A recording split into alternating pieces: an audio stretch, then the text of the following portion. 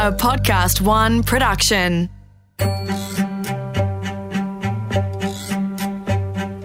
Hey guys, you're listening to Crappy to Happy. I'm Cass Dunn. I'm a clinical and coaching psychologist, mindfulness meditation teacher, and author of the Crappy to Happy books. In this series, we look at all the factors that might be making you feel crappy and the tools and the techniques that will help you overcome them. In each episode, I introduce you to interesting, inspiring, intelligent people who are experts in their field, and my hope is that they will help you go from crappy to happy. In today's episode, I'm talking to Dr Nikki Goldstein, who is a sexologist, relationship expert, and author. Nikki and I talked about the things that can get in the way of intimacy in your relationship and how you can get that spark back. Nikki is a no-holds-barred kind of girl, and this conversation definitely went places that I was not expecting. So just a heads up that some of this content is not suitable for little ears, so you might want to pop some headphones in if you've got young ones around. Here's my chat with Dr. Nikki. Dr. Nikki, let's talk about sex. I feel like there should be that little song. Let's talk about sex, baby. So can we just start, first of all, you are a sexologist. I understand you've got a counselling, a psychology background as well. Can you just please tell our listeners, what does a sexologist do? So this sexologist, sexology is a scientific study of sex. So within that, you could be a sex therapist, a sex researcher. I kind of take the role as a sex educator, and I use mainstream media to introduce topics, to educate people and to empower people. So it is a little bit different because I don't have, well, at the moment, I don't have clients. I may do one day, but my passions are really introducing topics and subjects that I think people need to know. Yeah, fantastic. And so from your experience and from talking to a lot of people and being out amongst it, and even from having seen clients before, what are the kinds of issues that people bring you? What are the issues people have with their sex life? Well, everything. But I think the most common things are that everybody wants to improve on their sex life. No one ever comes to me and says, "Hey, Nikki, I'm really happy with the way things are and I don't need to talk to you." They come to me with all these questions. You know, my partner doesn't want sex, or my sex drive is dwindling. What do I do? We've got kids. We never have time. I find things boring. I don't feel sexy. But within that, there's also this element of, am I normal? Because we all have these innate desires, but we're born into a society that has very strong ideas around sexuality, and a lot of that has to do with shame.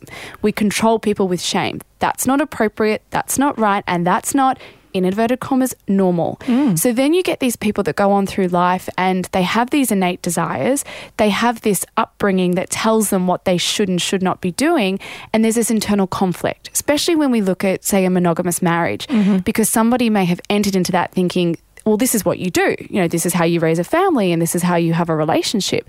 And all of a sudden they have these desires. And the questions that they're asking me are different in terms of language. But underneath, what they're actually always asking me is, am I normal? This is what I desire, or this is what I'm feeling, or I'm looking at this porn and I'm thinking I want to explore this further, but I'm really scared about it, because what they're worried about is maybe their partner rejecting them or the society around them rejecting them. And I imagine that it's a big issue is when one person has got particular interests or desires sexually and the person that they're committed to in a relationship doesn't, has different interests or desires. Well, it's sexual compatibility. And it's the biggest question of, you know, what happens if you're not sexually compatible? And I think it's actually unrealistic to think that you can get two people that for the rest of their lives will be sexually compatible. We change. I'm glad that you said that. It's one of my questions. I'm jumping the gun. So, yeah. But how big an issue is that? If you're in a long-term relationship with somebody and you're not sexually compatible for whatever reason, maybe it's just that somebody's just got a really low sex drive and somebody's got a much higher one. That's very common, right? Yes, very. But I think sexual compatibility in a way is not necessarily an issue. Maybe it's just something that we need to accept, that we are different, and we need to find that commonality and a way to compromise. Because I take the scenario of, say, two people where one wants a lot of sex and the other one doesn't really want a lot of sex. Now, if we look at stereotypically a woman that sex drive might be dwindling, and there's a lot of reasons why. It doesn't mean that she's not a sexual being. It just means that there are different pressures that women get under as they go through the stages of life and have children and the stresses associated. And say we look at a man that wants more sex, we're not going to be saying to the woman, oh, just get in there. like don't do something that you don't want to do. We'll be saying to the guy, well, can you be more considerate of her? But that's not a compromise, because one person is wanting maybe a lot more sex, the other person isn't wanting as much. What we need to be able to find is that common ground. Why does that person want a lot of sex? Often we find for men, because especially men in Australia, they don't communicate as much, and the way that they receive their affection and intimacy is through physical acts. It's not just about getting off, it's about connecting with their partner, it's about connecting as a couple. So they really need sex to be able to feel at one with their partner, especially if there's children involved and a woman's focus goes towards the kids. They still need to have those moments where it's just the two of them. Whereas a female partner might be sitting there going, oh, he just wants to get off and I'm so sick of him poking me next to me in the bed. What about me? What about what I want? What about the fact that I've been running around all day and I'm stressed and anxious and I just can't unwind? If we started to have a look at that scenario, the key word is connection. Now, does it have to be penetrative sex? No, it could be, some form of affectionate time. It could be like what I like to call sexy time. It could be touching, affection, kissing, things like that, to be able to say, well, honey, I don't know if I can really have the energy to be able to go through, a full session of sex, but I really think it's important that we spend a little bit of time caressing and kissing and touching. Probably what will happen is you'll get turned on and have sex anyway, but being able to actually have a look at what is important in a relationship. Is it just a number that we have to be having per week, or is it the intent of why we should be having sex? Yeah, good point. I want to go back to what you started with, which is that typically women have less interest in sex than men for a lot of good reasons, because I know this comes up with the people that I talk to, that they just feel either all touched out, especially with little kids or breastfeeding, or, somebody's always demanding something of them. So can we just talk about that a bit more? Like what some of those, you said, there's a lot of good reasons why women don't necessarily always want to have sex. Can we just talk about what they are so that people can listen and can go, yeah. Well, I actually call this the cycle of no sex. Now, it doesn't exist in a textbook. It's just something that I went, I'm going to create the cycle of no sex. And it's an easy way to explain it. So I find the biggest killer for women is resentment. So something happens in the relationship. We might be angry that our partner hasn't helped us out enough, or we're not feeling heard. We don't feel needed and wanted. We're holding on to something. So then the next part of the cycle is that something little that they do, we're holding on to this issue, something else little that they do just becomes massive. And it normally starts with this conversation of, you're making a big deal out of nothing. And you look at that person and you think, I'm actually not making a big deal out of nothing. You don't listen to me anymore. You don't consider me. So we start this cycle of then increased resentment. Now, when you're in that space, you're then more likely to fire off comments at the other person. So again, those little things, as a woman, you respond with these daggers, and it's got nothing to do with the issue that we're talking about and everything that you're holding onto underneath.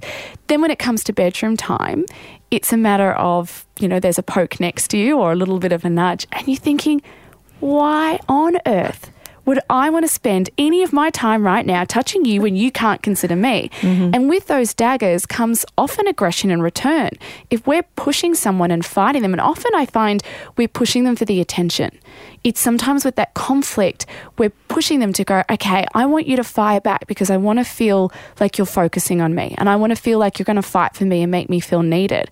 But what we actually get sometimes is more aggression. And they're getting angry at us saying, well, what's wrong with you? Why have you turned into this person? This isn't the woman that I married. What happened to that carefree loving? And you're thinking, hang on a second. It's all very familiar. But it's very common, and we get this cycle of what I call no sex.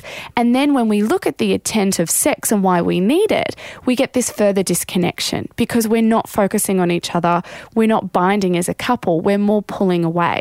And I think it's just so much more common than we think. And the first step is actually becoming aware that that happens and actually sitting with it and going, okay, I recognize that. I recognize that that's a cycle going on in my life. How do I then break the cycle so that that connection that I need to survive through every day and have a relationship that keeps thriving is actually something that I can work on rather than pulling further away from my partner? I think the other thing that happens too, one thing that you touched on, which I totally agree with, is that women tend to need to feel emotionally connected before they want to have sex, whereas men feel emotionally connected by having sex? When they're in a relationship. Yeah, that's what I mean, in a relationship, sorry. It's a very interesting thing with female sexuality because we're so emotionally driven when we're with a partner. You know, we need certain things to feel turned on. We need, you know, that loving. We need to feel needed. We need to feel wanted. We want to feel sexy. And then when you get a woman who's not in a relationship and exploring her sexuality, in a way, I feel like she's more sexual than a man. You know, we have women that are reaching out to male escorts that are entering into all sorts of fetishes and different lifestyles. So it's quite interesting when you look at both sides and you think we can be so emotional, but we're also not limited by an ejaculation. Whereas men, sexually speaking, they can only go for so long. And there is that joke about it, but it's something when it comes to women, when it's exploring sexuality, we don't really have any limits. Even when you look at women experimenting with other women, if a guy experiments with another guy, all of a sudden we go, he's gay.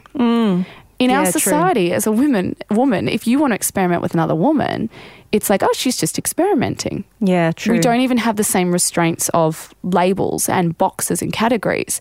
So, you know, it's interesting when we can say, yes, in a relationship, when we're looking at that nuclear family of children, marriage, strengths of life, women's sex drive does really suffer, I think, for very obvious reasons. But when we have a look at a woman independently in her journey to exploring sexuality, we're actually in a better position as men. And I find our sexuality changes as we go on with life. Yeah. We're fluid. We're not linear. We go through different stages and different cycles, whereas a man is much more linear in terms of his sexual journey. So when it comes to sexual compatibility, who's the more complex one? And if you want to talk about women and that exploring their sexuality, for example, if they're not in a relationship, they're also burdened largely by all of the, you know, they're still very, so much more shame and slut shaming and all of that sort of stuff that goes on with women if they choose to go out and have an active sex life compared to a man. Do you find that women are still fighting against that, or are we a bit more? They are 100%, because we still don't have a society that has the equivalent to the word slut for a man. No, we don't. So, you know, that speaks volumes to me. And I'm not really one for reclaiming the word slut. I think as long as we're still a society that uses it in the negative, I'm not comfortable using it in the positive. And I think we need to change our language. And it's things like slut, promiscuous, deviant. We can't define those terms. How many people do you have to have sex with to be called a slut? How many people do you have to have sex with to be called promiscuous? So there are actually terms that we just should stop using in society, because it's quite negative in terms of we're either trying to control somebody with shame or we're using a label that doesn't actually have a definition. So I think for a lot of women, there is that fear of, if I do that, somebody will judge me, because women are still judged and they have always been judged.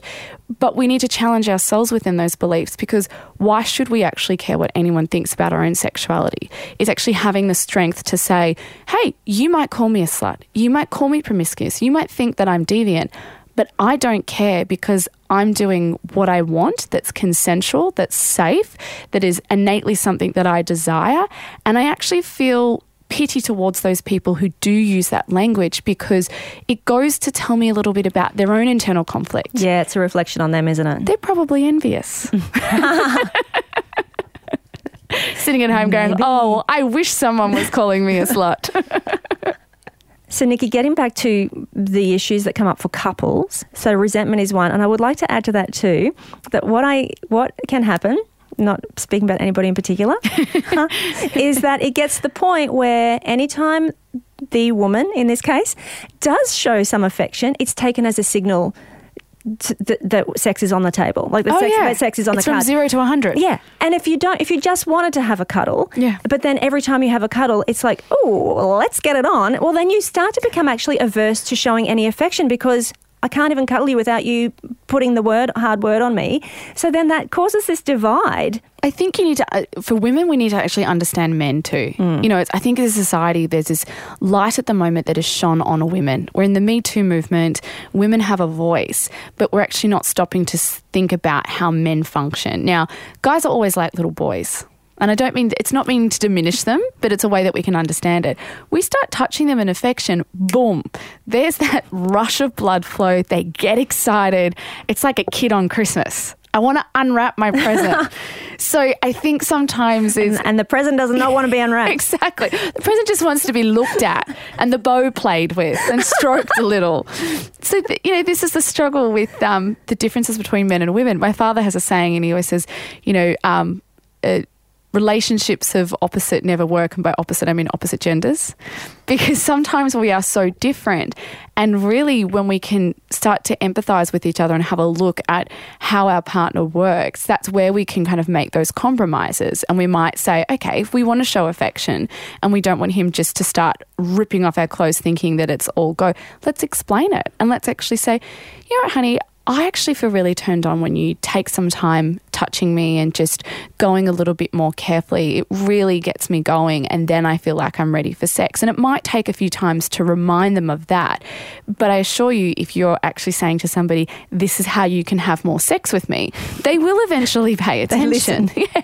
But I think we're too scared to communicate around sex, especially when it comes to potentially telling somebody off or sending them a negative message, because we're very careful of the fact that we don't want to make them feel rejected. We don't want to cause this awkwardness in a relationship, but sometimes we need to. It's just a matter of how we do it. If you're going to say to somebody even, I'm sexually bored, which is a very common thing. If you were to walk to work the same day, same way, every day, you would absolutely be bored out of your mind. You'd be going past the same scenery, as much as it might be pretty. If you're holding the hand of somebody who's really good looking, you're still going to get bored. So it's not a matter of not being attracted to each other, but we just get stuck in this rut of everyday life and we do the same thing over and over again. We're also, our minds are so busy. So when it comes to actually thinking about what is it that we really want to do and explore, it nearly feels impossible to work out what that is. So boredom is something that's really common, and I think it's just a fact of life. But being able to express that to someone and say, hey, hun, I'm actually really bored with our sex life. It can feel so awkward because you think, oh my God, I'm about to just absolutely kill their sexual ego. But it's a conversation that has to be had in order to be able to get back to that place of, well, what are things that we can do and what's a way that we can have sex where you're not feeling attacked and you're not feeling overwhelmed by their touches and their advances, and you are enjoying things, and that sex is not just a matter of a chore. Like a lot of people just think, well, got to do it, got to tick it off the list, or got to have sex with my partner so they don't stray. And it then becomes something that you both want to do because you're starting to work out what it is that feels good. That's really interesting, isn't it? Like, I think that there are a lot of people who just think, well, I would rather read a good book, to be honest, right now than have sex. And that's okay. Sometimes, some nights that's okay. Never feel guilty for that. Netflix is there for a reason. But if I'm not meeting this person's needs, male or female, if I'm not meeting this person's needs, they will get their needs met elsewhere. Do people have affairs for the sex or for the emotional connection? Both. I think when it comes to infidelity, it is such a massive subject, and we have it wrong. We see infidelity with this shame, this guilt, this negativity, instead of actually stopping and trying to understand it, because there are so many different reasons why somebody cheats. And there is that person out there that's just hypersexual and just wants to get off and gets off on the thrill of different people and something about the taboo. This is wrong and this is shameful and they shouldn't be doing it, so it makes it so exciting.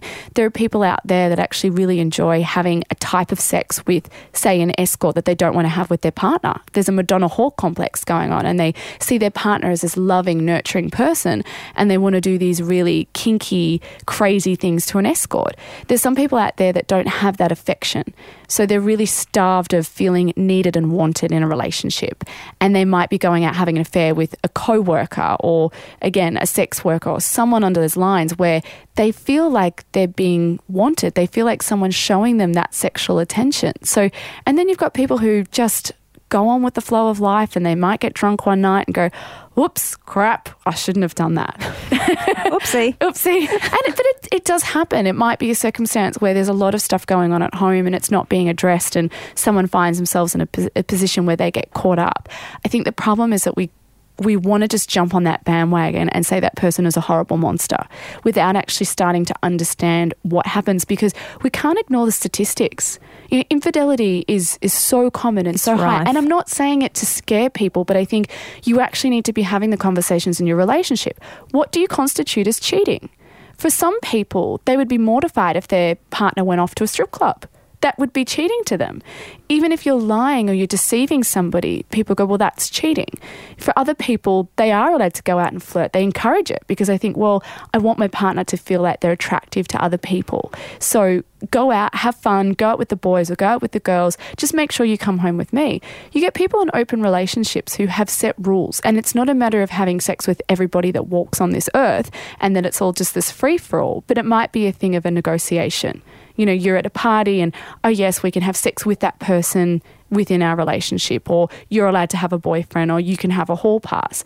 Now, if they go outside those rules, so say if there are rules of, okay, it needs to be spoken about, it needs to be agreed upon, and yes, then that can happen.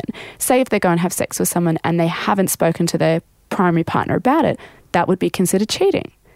Yeah, right. So it's very individual. Do you think, just on that topic, do you think that really works? It depends on the type of person that you are. Yeah. I've seen it work and I've seen it go horribly wrong. But monogamy doesn't always work. No. Well, there's a whole conversation there, isn't there, about whether really human beings are biologically designed to be monogamous. But I think the thing is that we commit to long-term relationships for social reasons. The institution of marriage, I think that's how, we're off the topic, but that's how monogamy came about, right? It's actually the institution of marriage, which was about kind of protecting assets and raising kids in a family. It's all about family raising, and there was no such thing as a paternity test. So you couldn't have your partner running. Who knows what was going on, really? Exactly. It was a matter of, I need to protect my young and I need to know what my young are. But I've had a lot of people in that space say to me, oh, it's not natural. And that really stood with me once as an example when they're like, no, this is not natural, this is not natural. And I was thinking about it and I thought, it's not natural to wear clothes. That's a social construct. True. Now, if I had it my way, I'd probably be sitting on the couch watching TV, eating chocolate, drinking wine, naked all day long. That's what feels natural to me. That's not how society works. I need to have a job. I need to wear clothes. I need to function in society. So for me, monogamy is about a choice. It works for me. I don't know if it's going to work for me forever, but it does right now on my life. So for those people that choose to be non-monogamous, I'm completely supportive of that. But don't tell me that you're doing it because it's natural or not natural. That's the argument that I don't like. Good point. Do it because it works for you and your partners or partner, and that's the type of lifestyle that you choose to have. Good point. What I'm not comfortable about is this debate of trying to look at bonobos. That's apparently the most sexually similar animal to us that they study a lot of sexuality patterns, bonobos. Having a look at all their behaviours and trying to compare humans to different apes, and even dolphins have sex for pleasure, and going, well, if that tribe does it like that, maybe that's got insight into how we're supposed to do it. So much of our life is a social construct. So why don't we actually get to the point where we start ignoring this biology argument and actually listening to what it is that's going inside our head? So, Nikki, we've covered a lot of the common issues that people face in terms of their sex life, their sexual compatibility. So where do they start with trying to improve things and have a higher quality sexual relationship? Well, I think the first thing is actually having a look at your expectations about what it is you're aiming for. Especially if you have small children and you're thinking, I want to get the spark back to when we first got together and we're ripping each other's clothes off. Is it realistic to think that you're going to be doing that when you've probably got two small children that are waking up during the middle of the night and there's no privacy and a woman's feeling like a milk factory? So I think that first of all is having a look at, well, why is it that you need to have sex with your partner? What are the benefits that you both find? And making a realistic expectation within that. So it might be, I feel really sexy when we have sex together because I feel needed and wanted, or I feel really close to you. So establishing what that goal is. Then I think you actually have to have a look at being aware of what's going on. Sometimes just being in that space of acknowledging, okay, we've been in the no sex cycle. Again, not that that is a medical term. For 5 years. Not that that is a medical term, but I heard Dr. Nikki say it, and I think that that's where we are. Sometimes being aware just lifts that pressure off your shoulders, and you stop searching for this medical complex reason, and you just go, I get it. I've been a bit angry, and because I've been angry, I've been pulling away. Then I think you've also got to have a look at what you want sexually, because that's one of the biggest problems, especially for women. And for the guys too, and they're thinking, why doesn't my partner want sex anymore? I assure you most of the time it's because she's also bored. So if you're able to tap into exploring what you want and what makes you tick, if it feels good, you're going to be able to do it more. So it's one of those things that it might be toys. It might be a new position in the bedroom. Or it might be actually addressing things that are going on outside of the bedroom. So when we say, exploring what feels good, I see that as something that happens before we get to actual sex. Because you might actually be stuck in a rut in your everyday life.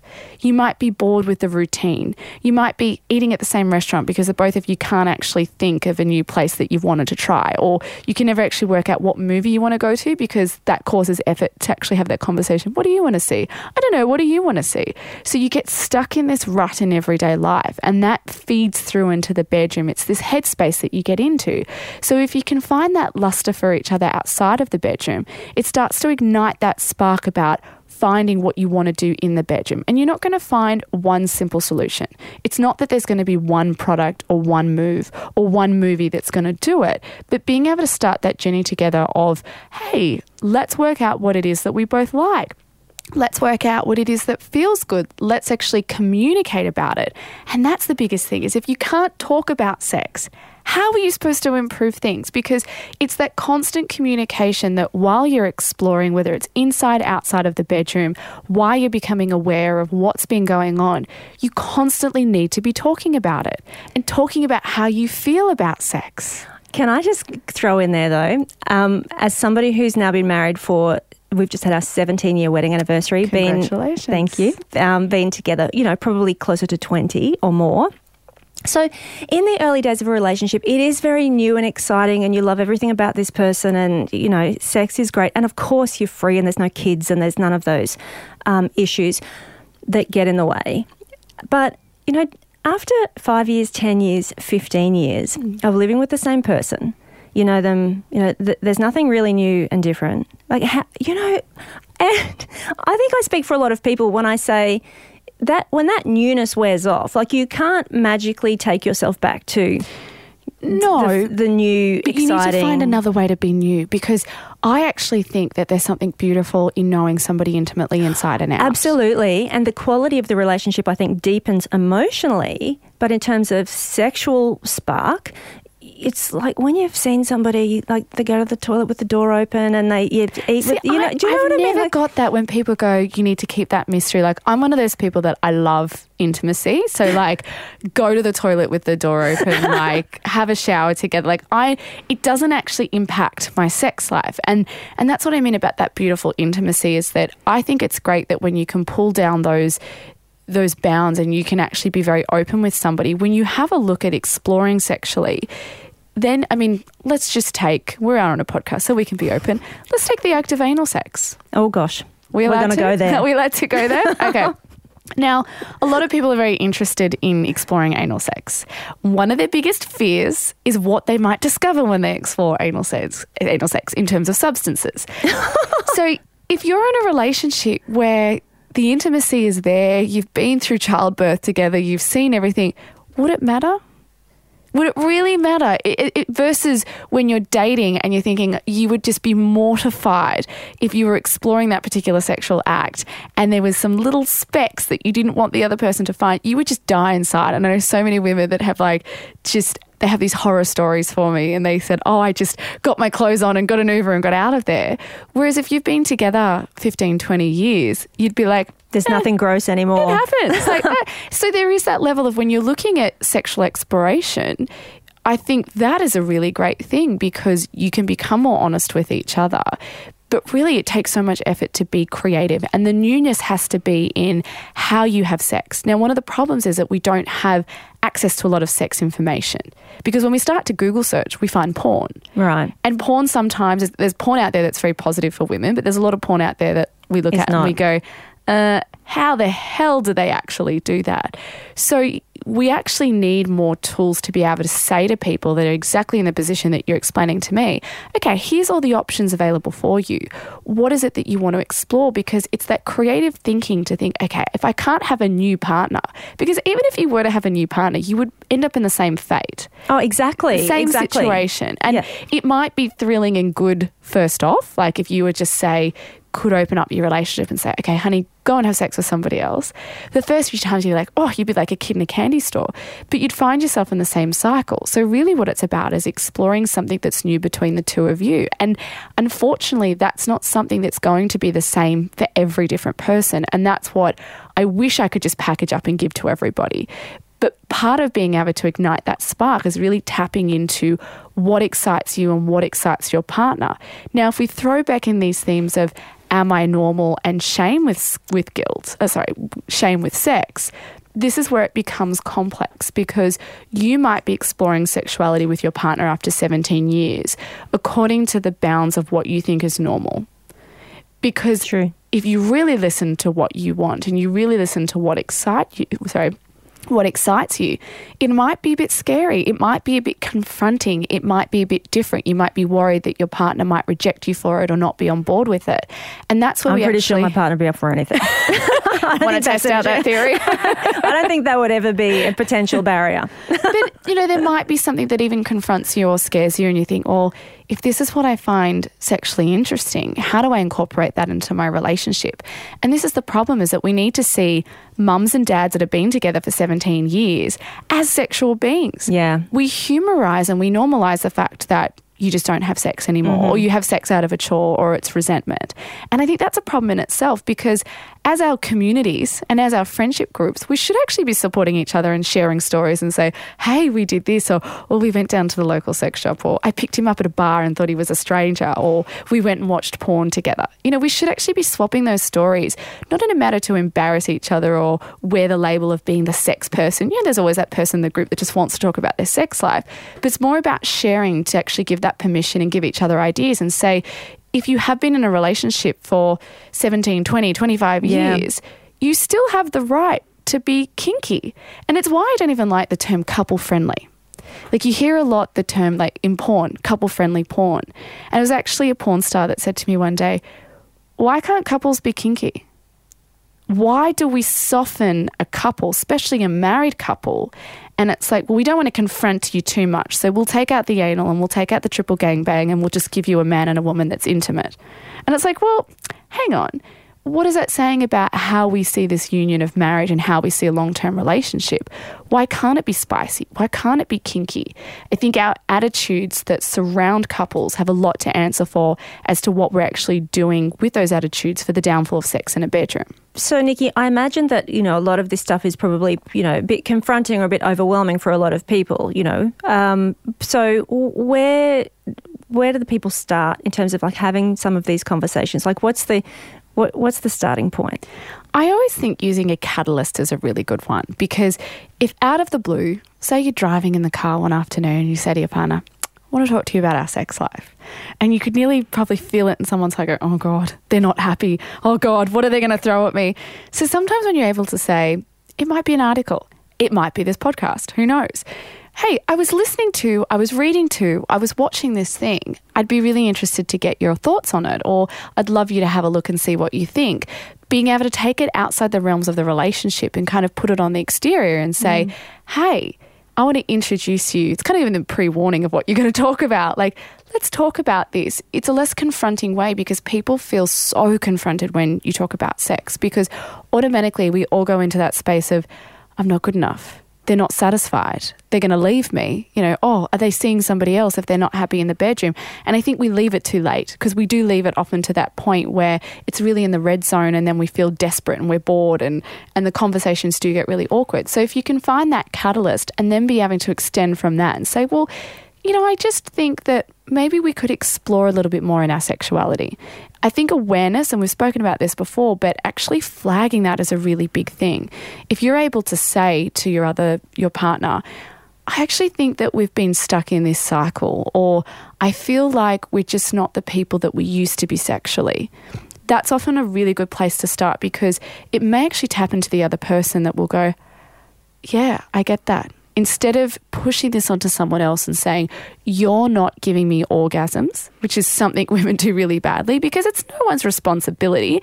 It's our responsibility and we should be experiencing them, not receiving them. But if we're able to open up the conversation of recognizing what's going on instead of blaming someone, that's where we're going to get someone else more on board. The worst thing that you can ever do is dump it on somebody else and walk away. It's your problem, you fix it, I'm off. Because you actually need to leave somebody with this idea that there's something to work on. I always call it the sandwich formula. You know, it's like the bread. You start off with, I really love you, honey, and I'm really attracted to you. But what's the meat? Yeah, and there's this thing that I want to work on, right? But don't worry, I still find you, the most amazing person in the world. I love this relationship. Oh, and by the way, I have found some resources that we could investigate too. If you can leave someone with hope that there is something to work on, so it might be an exercise. It might be saying, hey, how about we have a date night? The in-laws can take care of the children. Let's go on a romantic picnic where no one around us can actually hear us talking about our sex life. That's the problem with a restaurant. Everyone next to you, you're like, I'm trying to talk about intimate details and the person next to me is eavesdropping.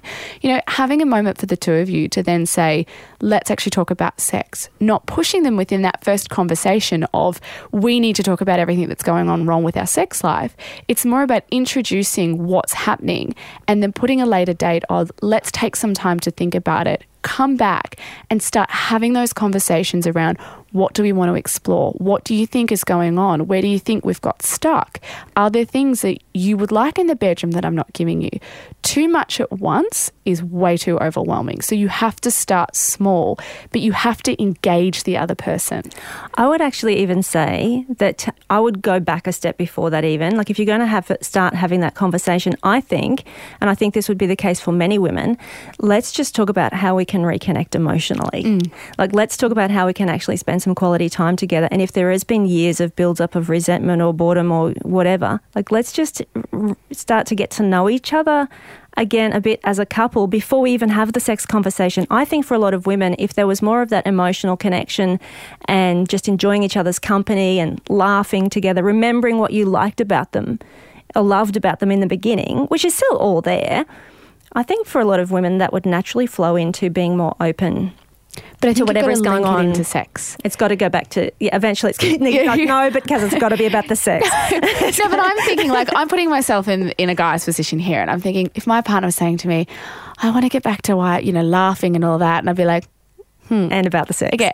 But, it comes back to, and I think this is a problem, is that actually having a look at the importance of sex and that women should want sex just as much as men because it is a way that we connect not only with ourselves but with our partner and it makes us feel good and it helps us get to sleep and it makes us feel sexy and it produces all these yummy great hormones in our bodies.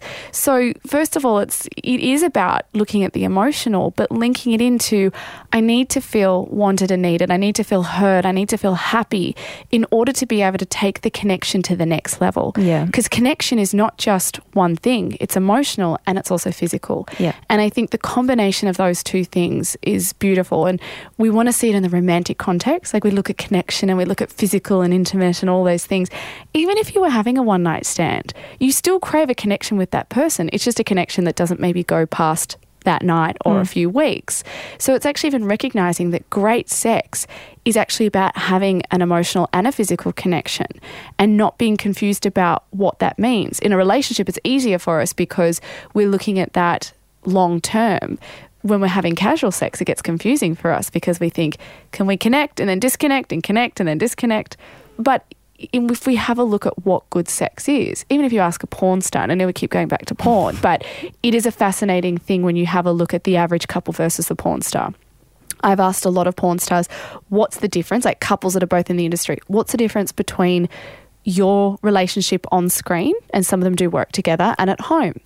And all the time I will have people say to me, the type of sex that we have at home would look boring.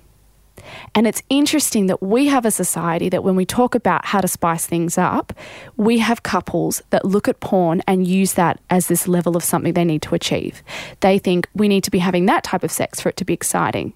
Now, the people that are having that type of sex on screen are not having that sex. Are not having that sex. They're having the sex that you're having, which is, and people have said to me, missionary position, because they said porn is all about camera angles. You've got to do all these fancy things to be able to get a camera in there. And this one couple said to me, we really just like missionary because we're face to face, our bodies are on each other, and that's when they said the word, it would look boring. It's not boring to them because they can have whatever type of sex that they want, but the sex that they choose to have is the sex that we're looking at as not good enough. Isn't that the problem though with the whole porn industry, is the expectations it sets for people? I think, people use it as inspiration, spice things up, get turned on, but I think there are some problems with the level of expectation that it sets for people, especially young people. Well, I think the problem is with porn is that the intention of porn is not for an instructional DVD. And that's the problem, is that because we don't have the conversations around porn, we see it as something that we should emulate, which is not the intent of why it's there. The intent is just for entertainment, sexy entertainment. It's the same way as if you go to the movies. We shouldn't be looking at a car chase scene from The Fast and the Furious and thinking, oh yeah, that's how I'm going to drive my car. It's the same thing when we look at porn. We shouldn't actually be looking at porn and going, oh, is that what I should be doing? So when we have this lack of sex education and this information, we don't have these conversations around the intentions of porn. We then get this recipe of looking at porn and thinking that's what we should be doing. Whereas if you then go to the porn industry and you ask them why they're creating films and clips, they're like, because people find it exciting and they find it sexy entertainment. They get off on it. And it shouldn't be something that we look at and try emulate. And that's the problem in itself, is that for a lot of couples who do want to use porn to spice up their relationship, it's sexy entertainment. If it feels good and you get a tingle, stop there. In terms of stop your thinking there. It's just something that you look at and you go, oh, that's a bit exciting. I've got a bit of a tingle in my pants. I feel that quite erotic. It doesn't mean that you necessarily want to do it. It doesn't mean that you have to do it or have to go through with that. That's this area of fantasy in our brain that we can't make sense of. We see things that turn us on. We read things, we hear things. And sometimes we get very confused by it because we go, hang on, that doesn't fit in with the idea of normal in my head. But when it becomes fantasy, and porn is fantasy, it's something we tap into, we look at, we put ourselves in those positions, that's where it has to stay. For some people it doesn't, but that's where we have to accept that that's where porn is great, because we can flick something on, have a look, and if we can see it in the right context, then it can be something that is an aid in the bedroom. The danger is when we look at it and we feel inferior because that's what we think that we should be doing. Nikki, if you're a person is in a position where they're starting to open up this conversation, trying to move things in a different direction, and they're just hitting a brick wall, like the partner's not prepared to engage in that conversation, like where do they go from there? Well, I think first of all, you need to actually have a look at the tactics that you're using to have this conversation. Ask yourself if you're being too confrontational. Are you pressuring that person too much? It might be the way that you're trying to talk to them about sex, but also if they're really stuck, sometimes it might signify that there's something else going on. Should you be talking about sex, or is there something deeper that they're holding on to? Is there issues? Has there been past trauma? Is there something to do with their sex life that they're very uncomfortable with, or is there something going on in their life that they're really focused on holding on to that's stopping them from having that conversation? But I think the biggest thing is, if you do get stuck, don't be scared to seek help, because I think especially as an Australian society, we seem to have a bit of an issue to putting up our hands and going, I'd like some therapy now, please. Because we see it as a point nearly of failure. Like if we can't get this right and we need help, then we must be doing it wrong, or it must be so shameful because everyone else seems to be doing it right on Instagram. It's this projection of perfection that we're stuck in. Yeah. But when you speak to people, a lot of people do access therapy, and I see therapy is like a facial for the brain. And in this context, we're not taught how to be in a relationship. Our role modeling comes from the society that we live in, and often our parents. And we're living in a different age. Relationships today are not the relationships that our parents had. So if no one is teaching us how to do it, how do we expect to get it right? So that's why I feel like sometimes it's maintenance. And if you are feeling that you're struggling a bit, don't be scared to put up and ask for help. I mean, even as an expert, I still need help because I can't take my head off my own shoulders and look internally into my life.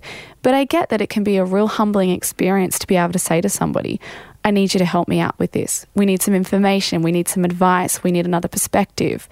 But the problem is going to be is sometimes getting that other person to agree to do it.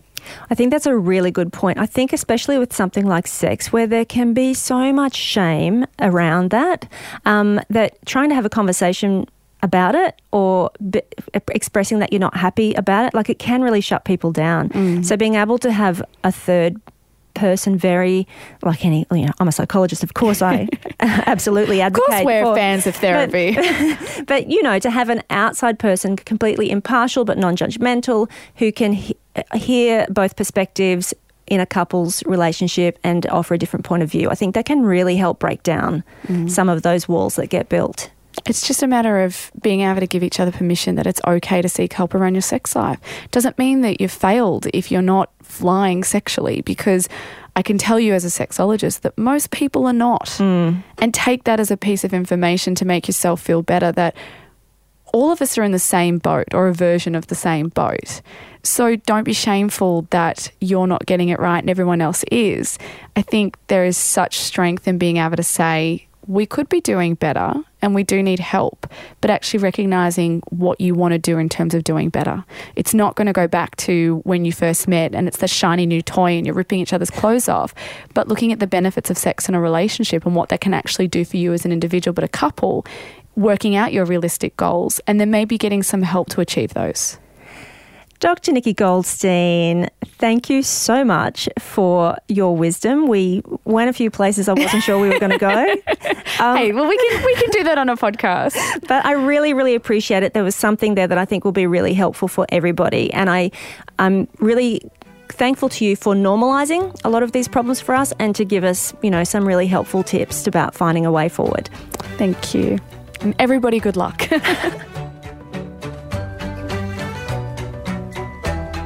Well, that was a conversation I was not expecting to have. But if you would like to hear more of Dr. Nikki's advice, she has her own podcast here on the Podcast One Australia network called Sex and Life, and her website is drnikki.com.au.